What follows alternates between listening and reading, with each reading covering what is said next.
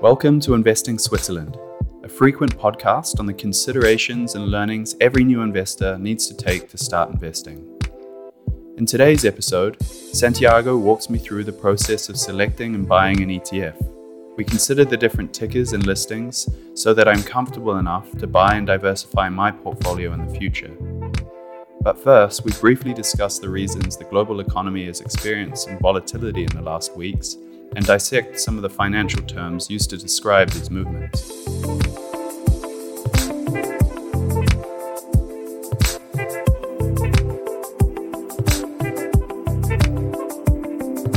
Probably confusing a lot of people if they buy their first ETF. So ETFs, that's a little bit the problem with ETFs.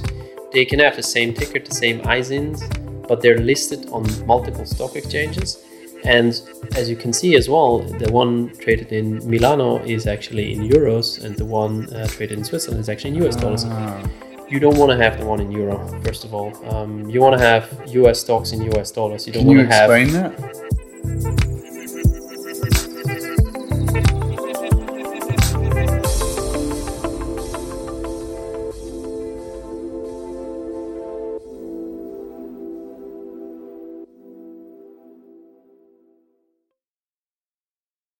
Hey Santi, fourth episode. Pleased to say we have a bear in our hands at the moment because it's a bit of a different session. We're recording in the evening instead of the morning. So that's sort of explanation to the listeners if I end up slurring my words, but I don't think that'll happen. Fourth episode, fourth recording, a lot's happened. We've set ourselves up. We've looked at the different platforms. We've looked at the different options that are available, and we've even started investing. And now I've got, I think, something like 3,000 invested in Swissquote and a few thousand also invested in True Wealth, so the robo-advisor. But what we're really interested in is the more active investing, right? So I've been paying a lot more attention to Swissquote. I've spent way too much time on it already, more than I'd expected. The screen time is already up on Swissquote. Exactly. Okay. I think Instagram's declined and Swissquote's increased. That's a good trend. No, definitely, but mostly because this last 2 weeks have been quite interesting. I mean, also concerning, right? At some point, I was down 80 francs, whatever that means. But now I checked today, and I'm back. I'm somehow 12 francs in the green. So it's working. This thing's working. But I really had to hold on there. But yeah, I mean, I really want to understand what's going on. I've come across a whole bunch of terms that I don't understand. I think we'll get into that next. But yeah, can you explain sort of what's been going on in the market at the moment? I mean, yeah. Sure. So I think a little bit, maybe the background of what's happening the last 1 or 2 weeks.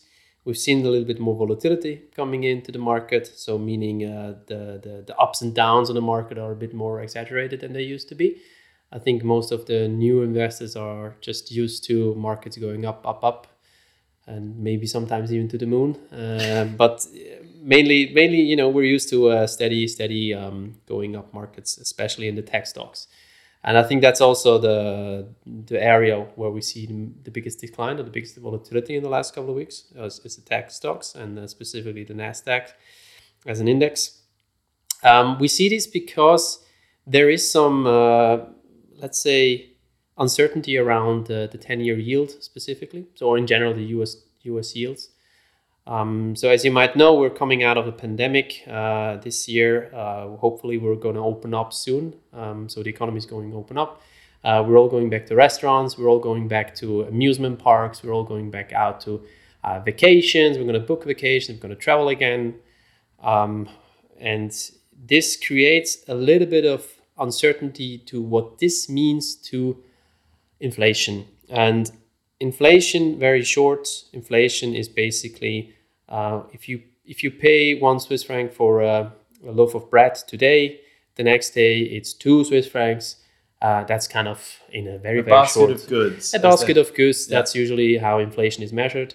If the prices are going up for something, and that's considered inflation. Why are we expecting inflation? Well, we're expecting inflation because during that pandemic, some hotels had to close, some amusement parks had to close. Hotels, parks, any kind of these entertainment things which got closed last week, they lost money. They probably had to close shop. And that means the supply on the side of, hotels, amusement park, restaurants is diminishing, and thereby they will be able to price that service this year higher. And this plus increased demand, because we did not spend that money last year, will lead to higher prices and potentially inflation. Now coming back to the yield, yes. So the return. No, the yield on the 10-year Treasury. This is kind of so the reason why the yield is going up is because the market is expecting that the Fed, so the US Fed, which is the main financial regulator, or not regulator, but what's the right word?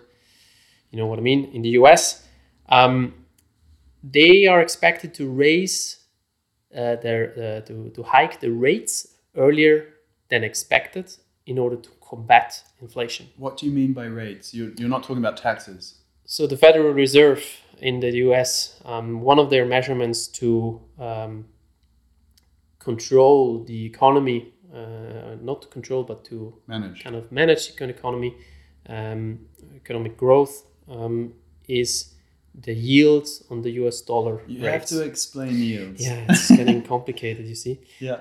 But in short, 10-year yields, they're going up because people expect the recovery after this crisis to be much, much faster than we anticipated.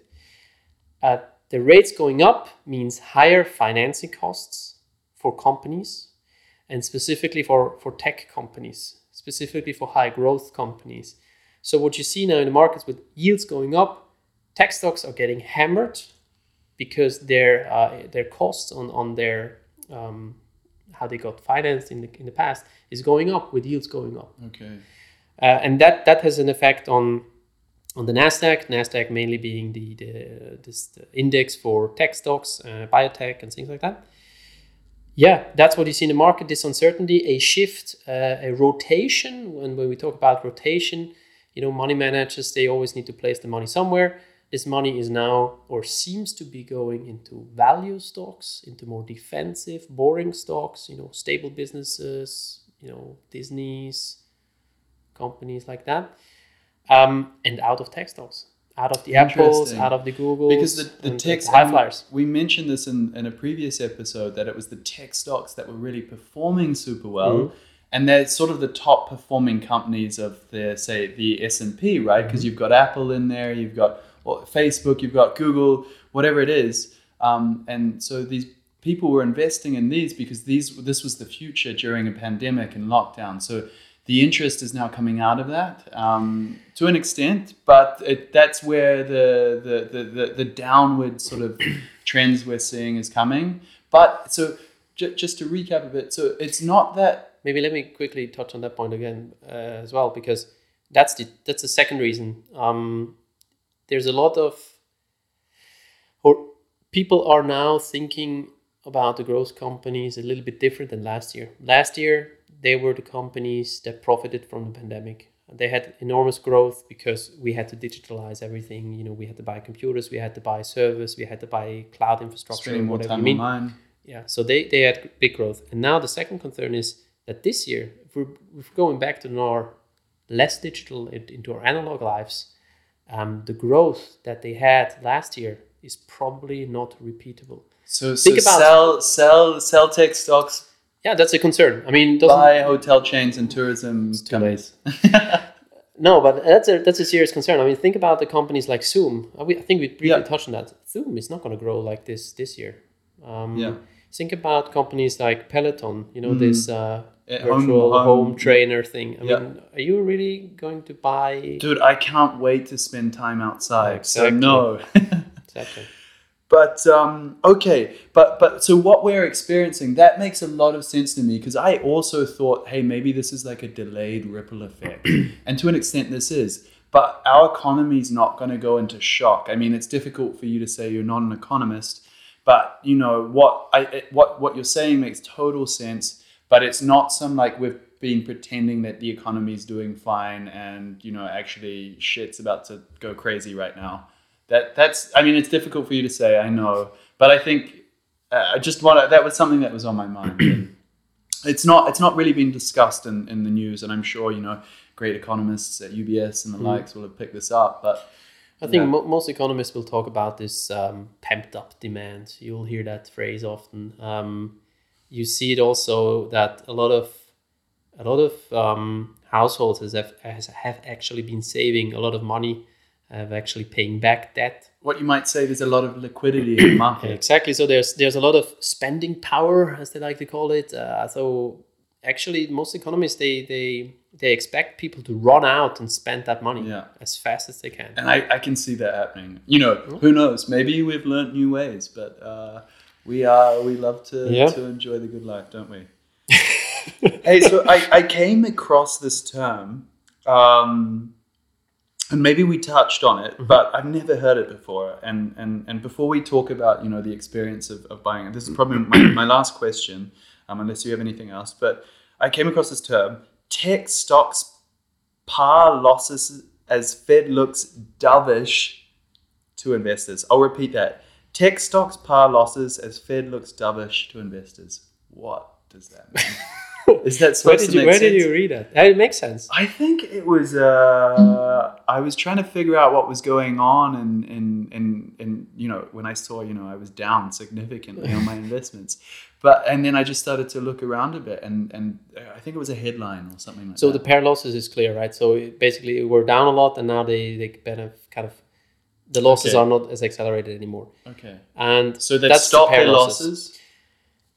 Yeah, or I mean, it stopped going down as much. Yeah, and with the Fed looking dovish, what that means is, well, let me start a little bit earlier, because Wall Street or market participants in general, they look at every word and then every at every sentence the Fed chairman Jeremy Powell is saying, and there's every word he's saying, basically, it can be taken dovish or it can be taken hawkish. And those two terms kind of define how the market is reading is reading what he's going to do next.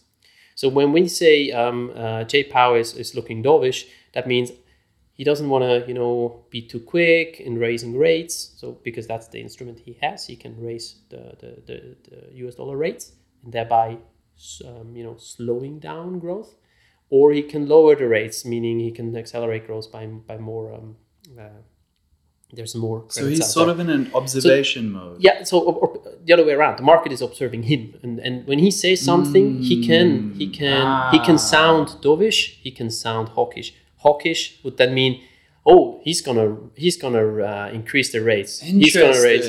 That has no relationship, because I love the concept bear and bull market, which it took me a while, like many years ago, to wrap my head around. I think it's sort of we can maybe talk about that at some other point. In short, it's similar. I mean, it's also a kind of a term from the animal world, but dovish.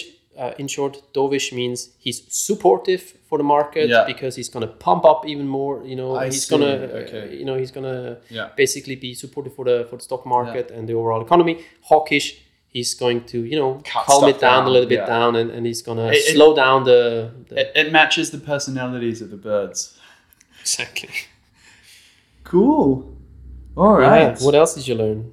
SPACs. Yeah, SPACs is a big one. Yeah. I mean, first of all, for me, because I'm really interested in this whole discussion around access to like new forms of investing, right?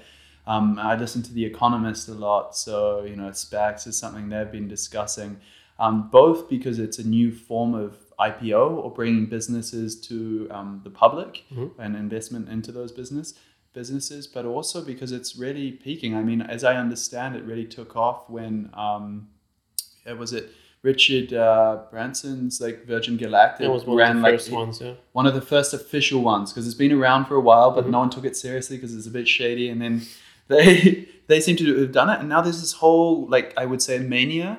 But I do think that there's something interesting going on here, and I would love to have the opportunity to look at those early on, like, IPOs, or especially those tech IPOs. God, if I had Swissquote and I bought Facebook, when it IPO'd, or Google, or whatever it is, I'd be set now. But maybe this is what's going on in SPACs a bit. I don't know. Yeah, I mean, in short, SPACs stands for Special Purpose Acquisition Company. It's a new form of going public. It's a much faster way of going public, and I think that's where this trend is coming from.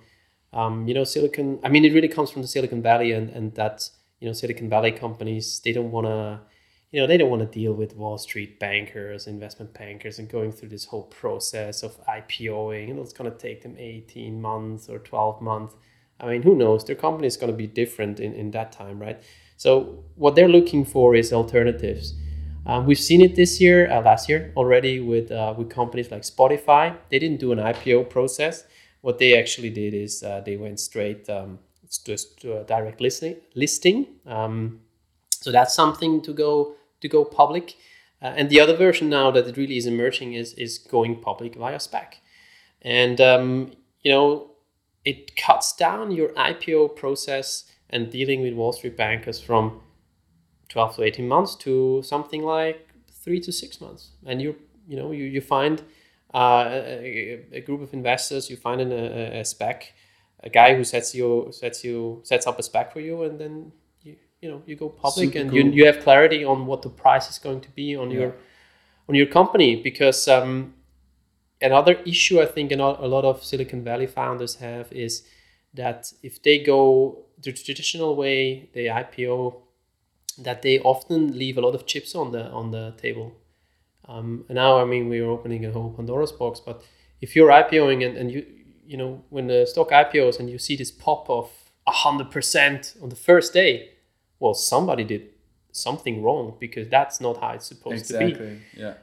It makes me think of Wolf of Wall Street and how he got into penny stocks and all this sort of thing, and that maybe SPACs is a new thing like that. But look, in the end, I think good to know what's going on, but probably not something I'm going to start investing in right away. No. But I mean, it's high risk. SPACs are high risk. I mean, SPACs are the democratization of venture capital.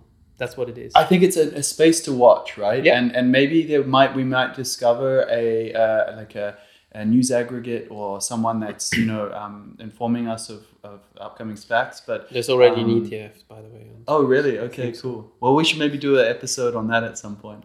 Love to be involved in some serious IPOs. Okay, all right. Well, probably time to transition into the next phase. What do you say, Santiago? Yeah, let's do that. Cool. All right. Well, how's your portfolio going, by the way? You started investing, so you mentioned already up and down, $80, $20. Yeah, exactly. I have so many questions. So, dude, I'm so glad we're doing this, because without this I would be so lost. But yeah, for me, we've gotten to the point of setting up, I would say a really basic self-managed portfolio, right? So I've done the basic diversification. So I've bought a few ETFs. Don't know how that happened, because it's a really complicated process, and I'd like to go into that with you. And I'm going to take one example, but yeah, I've got a few different geographical sort of locations. What do you mean? Okay. Yeah, so you started to diversify a little bit with the markets. Exactly. So I've got the S&P, I've got the emerging economies, I've got emerging markets. That's the one. Sorry, and I've got the Swiss Stock Exchange and the top 50 companies in New Zealand. Okay. It sounds really unprofessional, but hey, that's how I see it. Anyway, some are in the green, one's in the red, one's in the grey, but. But look, I'm going to take the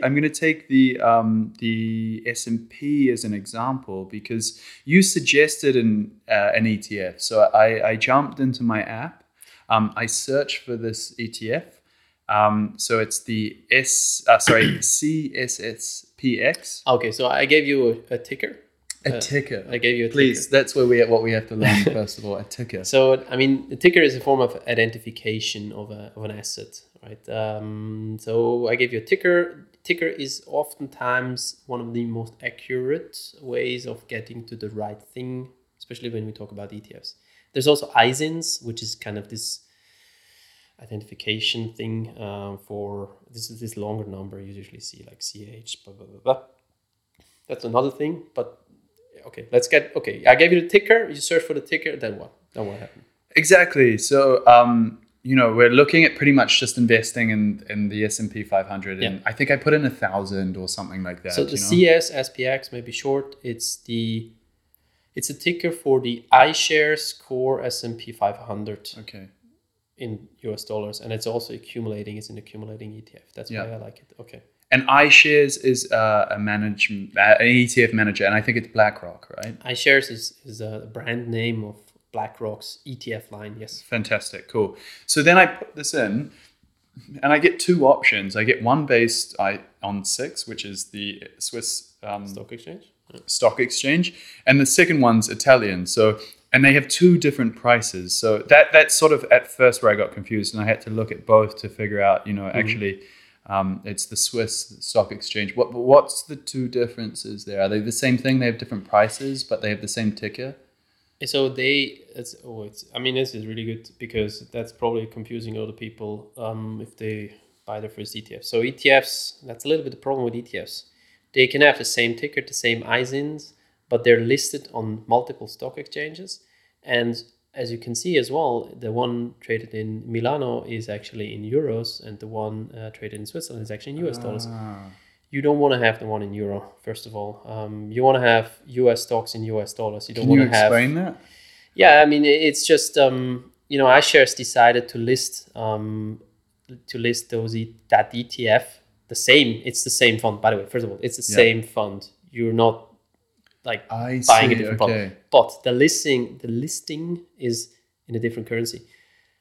You don't want to have the euro one because that just adds another layer of you don't just want to have another currency in between, right? It's good enough to have dollars and Swiss francs. And you want to make sure that you're buying as close as possible to the currency of the market that you're buying. So in this example, you have the iShares Core ETF, iShares Core S&P 500 traded in Switzerland, traded in dollars. So that's good. So that's what you want. Any ETFs I look at in the future, I'm only going to be focused on those ETFs if they're based in, as close to home as possible. I mean, example, the Euro stocks, the Euro Stocks 50, it's the index of the 50 biggest European companies. You want to trade that in euro. The SMI. So it's not about Swiss where market. I'm based. It's about where the fund, the ETF is based. Or even more detailed, you have to look at what is this market, what is this index, what kind of companies are in there. So the Euro Stocks 50, obviously there's a lot of European, and they're already traded in euro, those companies in that ETF. So yeah, same goes for the dollar or the S&P 500. These are all US companies. They're all traded in dollars. You want to make sure to buy the fund in dollars. Okay. The SMI, Swiss companies traded in Swiss franc. You want to buy the Swiss franc denominated ETF. Now, iShares probably does that because in Italy, the Italians want to buy the ETF in euro. Yeah. Because, they don't want to deal with dollars maybe. But in Switzerland, they're more sophisticated investors. Sorry. Ooh, shots fired. Shots fired. Yeah. So they want to buy it in dollars. Yes, you get the idea. Cool. All right. So make sure, the other thing, sorry, I forgot that. Also, depending on where you trade it, you might have different brokerage commissions. So also important. But where do we see that? Is that on the next layer? Because I have questions. This, once you input the order, you'll see it. Okay. But just in short, most Swiss-based brokers or Swiss platforms like Swissquote, PostFinance, Saxo Bank, the Giro, whatever the name is, they usually have preferential rates on the Swiss stock market. So in trading on the SIX, with Swissquote, I think it's quite makes competitive. Sense. It's super cheap actually to buy the ETFs. So. Makes complete sense. All right, so somehow I figured out that Swiss stock. I took that step, and I jumped in there, and then I was hit by a green, what you might call constant growth, which is very encouraging chart of performance, but then a ton of numbers. So some of those were bid, ask, volume bid and ask, low, high, low. So we probably don't have time to go through all of them, but what are the key things I need to consider when I've selected that ETF and I'm looking? I'm buying this because you've told me to buy this. So in the future, I might be like, I want to buy this. But yeah, so Is there anything specific there I need to consider? I mean, for example, volume, is that the number of shares? Traded on the day, yeah. Okay. Honestly, this is a little bit a problem with brokerage platforms like Swissquote. They sometimes show you way too much data that might even confuse you and that you don't really need.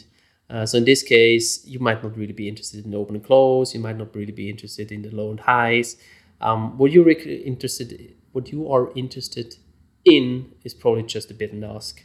The bid and ask gives you an indication on how liquid it is, or how how big the spread is in between the buy price and the sell price, and that's pretty much it.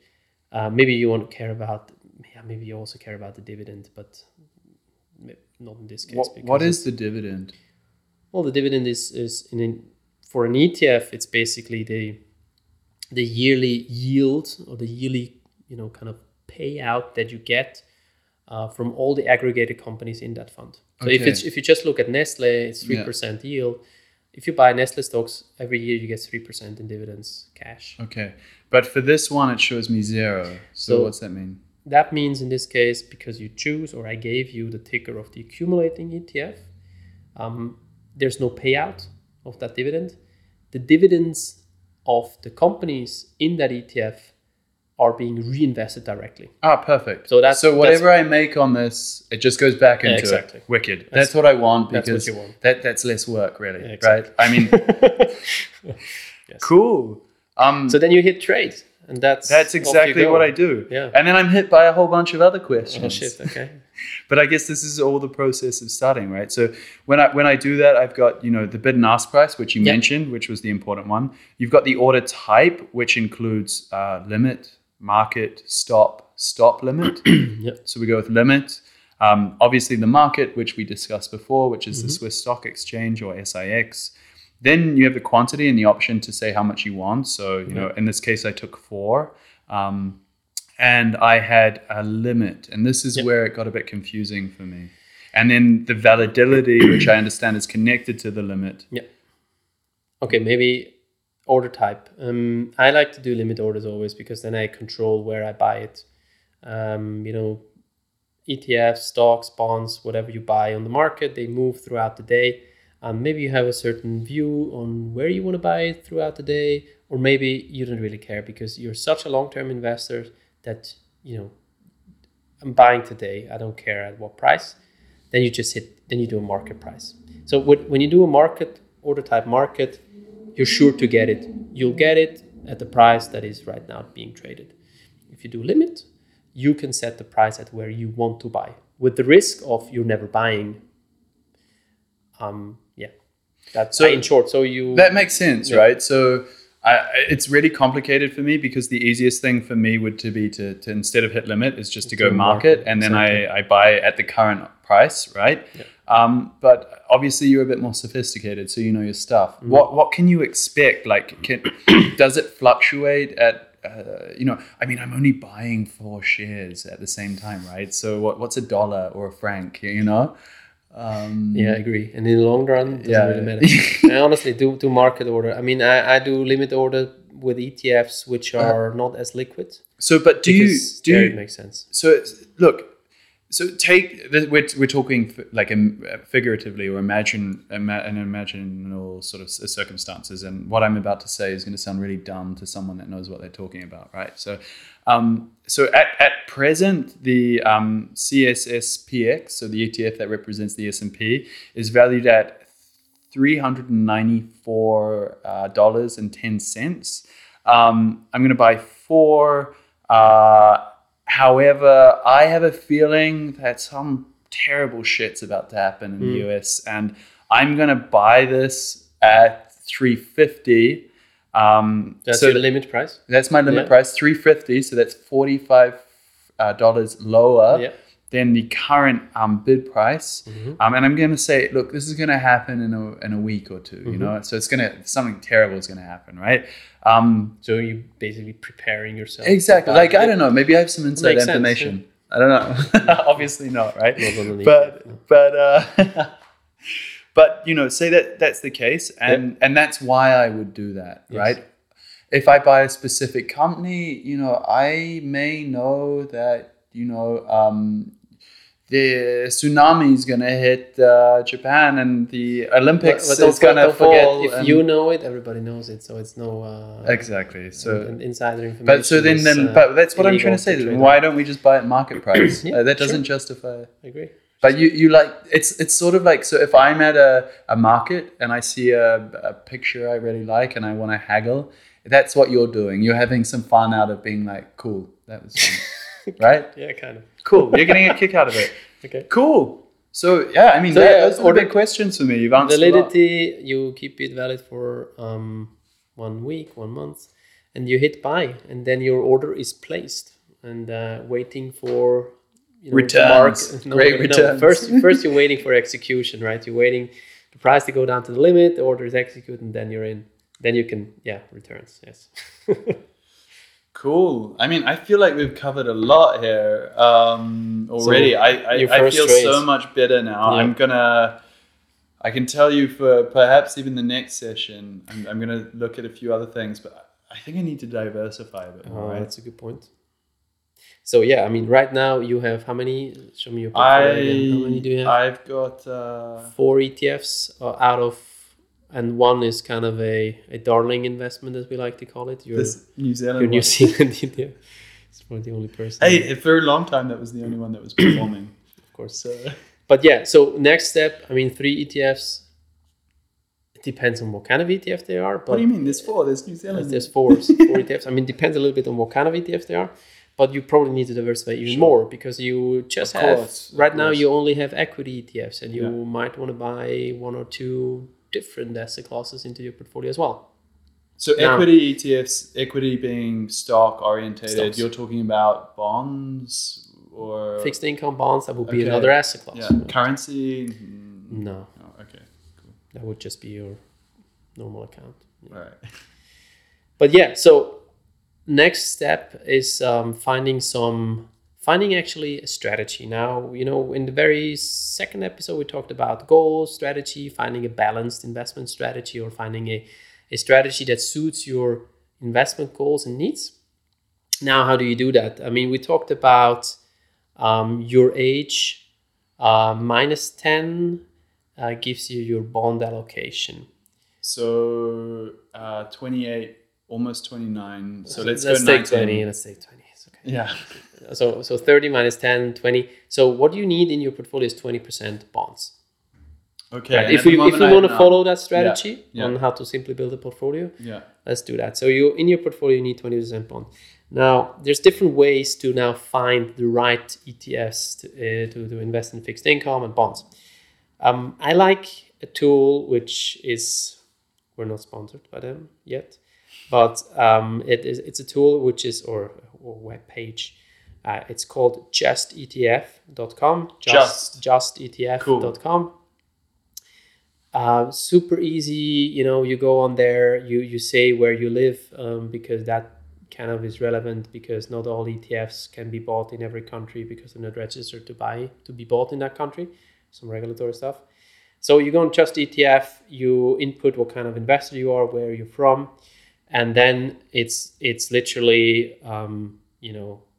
it's a buffet of ETFs where you can find all kind of different asset classes, all kind of different markets, indices, strategies, even like smart beta ETFs. You find everything. I feel overwhelmed already.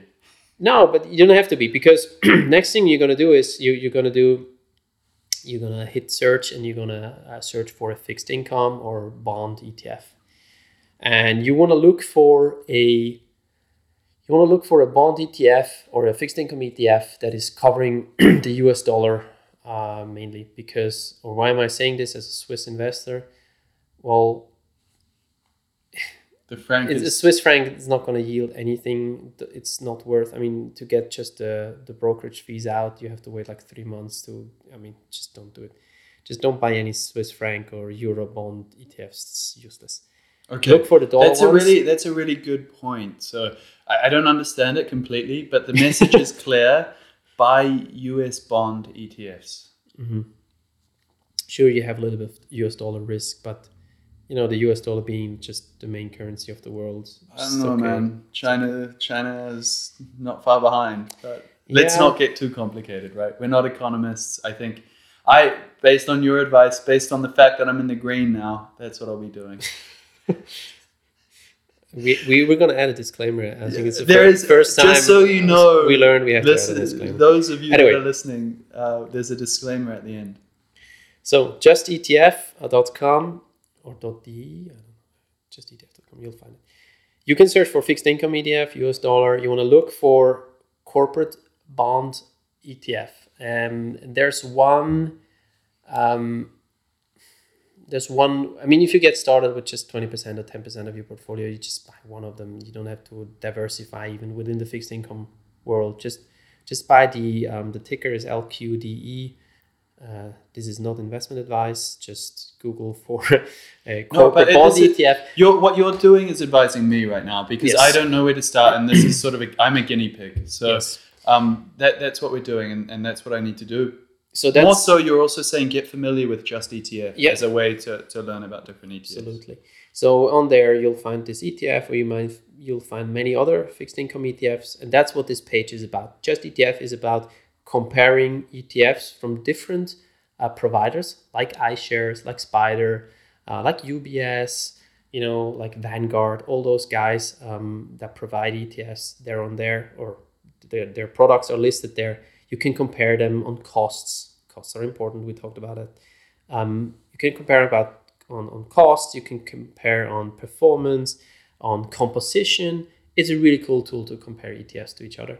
And I think we're going to have a whole other episode on just how to thoroughly analyze what kind of ETF, what to look out for. Maybe that's what we need to do next time. So what I'm going to do is take your advice, and I'm going to go and look at Just ETF and start to compare and throw a few things around. Obviously, I have no bonds at the moment. I'm only in equities, so I've only bought into, stocks and that sort of thing.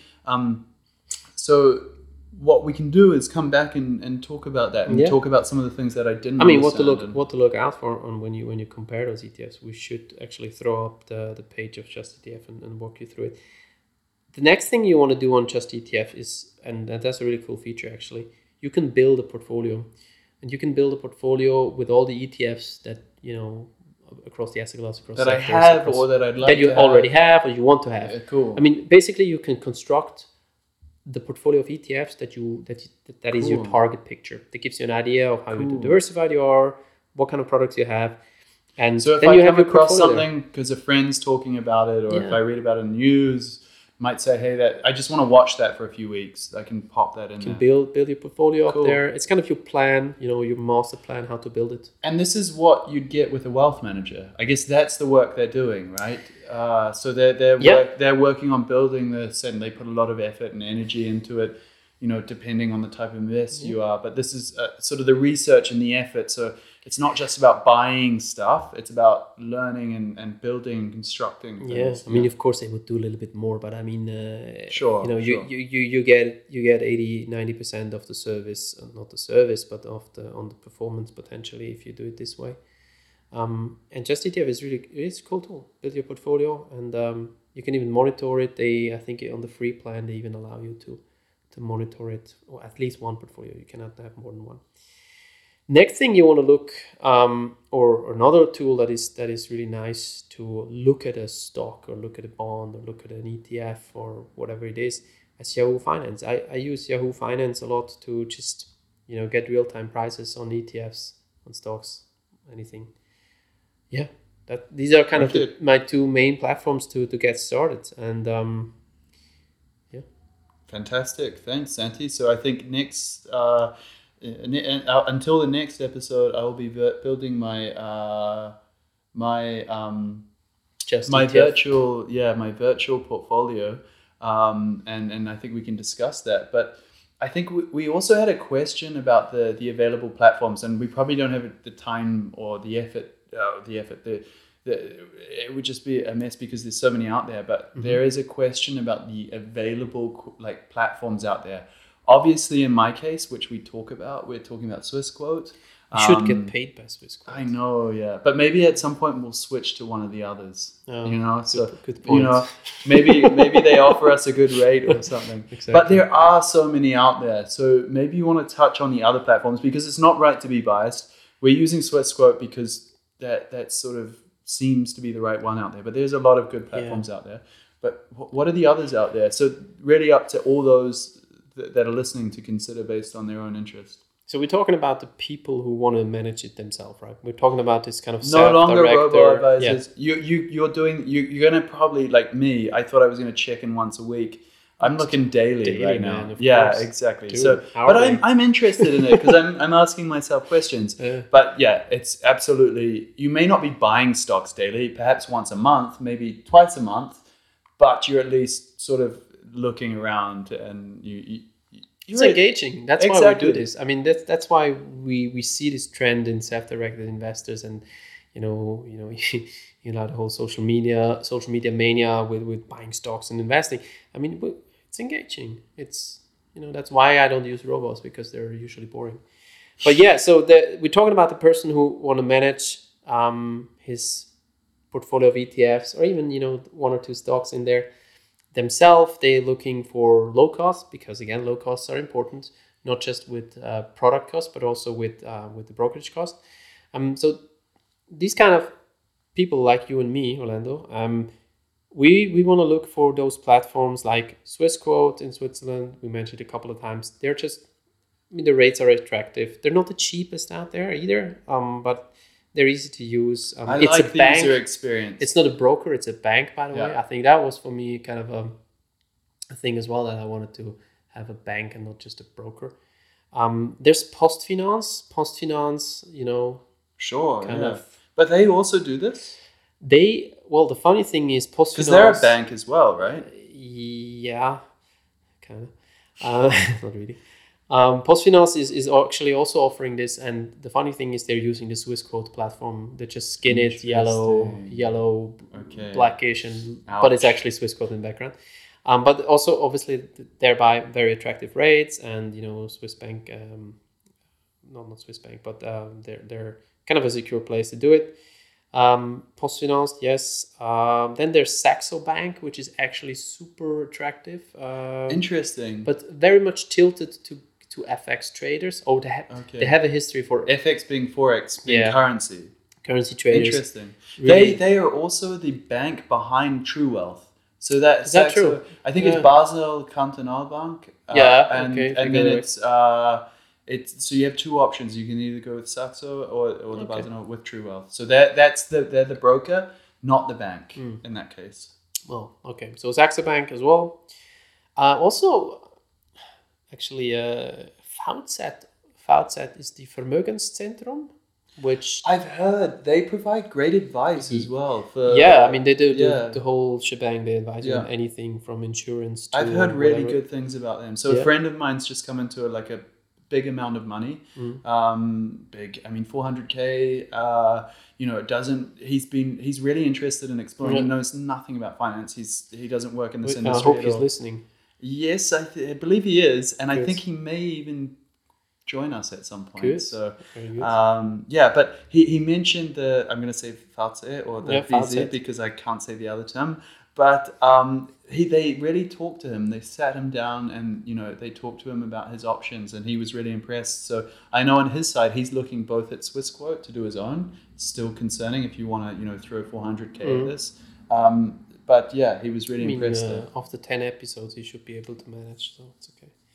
So yeah, VZ, they offer you to do the whole thing yourself. They allow you to build your own ETF portfolio, super easy and also attractive rates. And then the last one I still have an account there. I don't use them anymore. I don't know why, but they're actually the super cheap discount broker, which is available in Switzerland. They're not a Swiss bank. It's cheaper than Swissquote. It's much cheaper than Swissquote. I mean, Swissquote's pretty cheap when you look at the cost for True Wealth. But I mean, this one is even cheaper. Okay, so it's a DeGiro. I don't know how you spell it DeGiro. DeGiro is super cheap. I think it's a Netherlands. It's based in Netherlands. I mean, they even offer you free ETF trading. You don't. So this is like the Robin Hood of Switzerland, pretty much. No, because they're not in Switzerland, because they're in Netherlands. But you can use it here. But you can. Yeah, Not Swiss-based company, but they allow for Swiss investors. So yeah, well, you were basically, you're opening, as a Swiss person, you're opening an account in the Netherlands. Okay. I mean, if interesting. People, I was sort of looking for this before I learned about Swissquote, because Robinhood's sort of the craze. You know, they should partner up with Robinhood or something. And in saying that, based off what Robinhood did, the whole GME investors and Wall Street bets, I don't like what they did. So I'm not for By that. the way, GME is back at 350. I know, what the fuck? What is going on, man? Diamond hands. So it really holds off, you know. But this is something else. But let's not. I think our listeners are getting exhausted. So I think we have to at some point end this. But maybe we have to do like a special episode in which we just talk about GME, man. Maybe we can get one of the Redditors to contribute. Sure. Anyway, so the Giro, the last one, super cheap, but be aware you're opening a bank account in Netherlands. Plus, it's not as easy to get the money in and out, because the KYC process, know your client process, that's kind of all the information you need to give to your bank to make them aware who you are. That process is kind of super shortened, because they only allow you to pay in from a bank account that you inform them about beforehand. And also, if you want to take out the money, you can only put back the money where it came from, basically. So that way they kind of avoid some of the KYC issues. So yeah, just be aware of that if you do that. And also, the Giro is lending out your stock, if that's why it's cheap. Good. These are kind of the platforms that are in my mind right now. It was Vontobel, they did something. But right? that's the Robo. That's the Robo. Sorry. Well, that's cool. So, and you can also always go to your bank, but just, the cost. Your bank. No, don't do that. Use one of these platforms. Join us on this journey. Okay. Swissquote, PostFinance, Saxo Bank, VALTZE Online, and the Giro. Cool. These are kind of the first ones that pop into my mind. Cool. Yeah, but just be aware, you're going to be responsible to build your own portfolio, and you really need to understand how you choose those products, no matter on what platform you are. I mean, some platforms help you a little bit, how to build that. Some UIs are a bit easier to understand. For example, the example that Orlando gave regarding the where it's traded. So look out for that. But yeah, ultimately, if you go the self-directed way, you're responsible to build that portfolio. You're responsible to trade. Things can go wrong. There's nobody to blame. Certainly not us.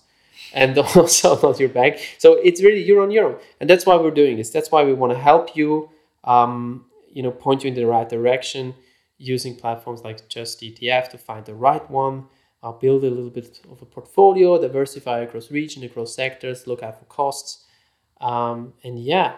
Don't go all in. We're only 4 episodes in as well, and I'm taking it slow. I'm being reasonable, and I have the support. The market is going up. You have to go in now. I know. But it's not to be rushed. It's not to be emotional. But at the same time, for me, I'm learning. So I think we take our time, and we'll have opportunities in the future as well. So. Thank you, Santi, so much, man. So much discussed, so much learnt. We'll be looking at Just ETF and building my virtual portfolio and continuing to diversify across equities and bonds and whatever comes in the future. So the next episode, you're gonna go through Just ETF. You're gonna look for some. I'm gonna come up with so many questions. Good. Because I'm gonna get so confused. So yeah, we're gonna talk about how to choose the right one, what to look out for, and yeah. Cool. Any last words? No, just enjoy this sort of warm weather at the moment, and make sure you're learning along with us and slowly getting into action. It's going to be snow again next week. Ouch. All right. Thanks a lot for listening, and catch you on the next one. See ya.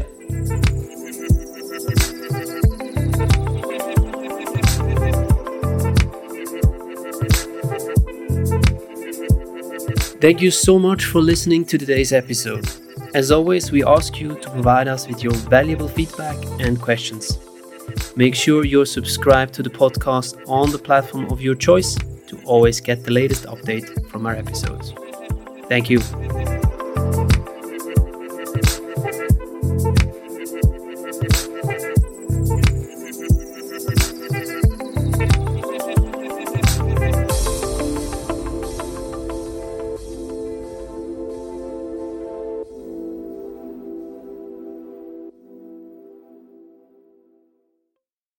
Oh, and one more thing, because financial regulators will ask us to say the following. The content of this podcast is for education and entertainment purposes only. The opinions, explanations, and expressions mentioned in this podcast cannot be considered as financial advice, in particular in tax and legal questions, and thereby it shall not be seen as guideline for managing your financial assets. Information on past returns is neither a guarantee nor a forecast for future returns. By listening to this podcast, you agree that we shall in no event be liable for any damages or losses arising directly or indirectly from decisions made on the basis of this podcast content. The content of this podcast cannot replace solid financial advice from a regulated institution like a professional wealth manager, a bank, or any advice-based institution. Thank you so much and see you next time.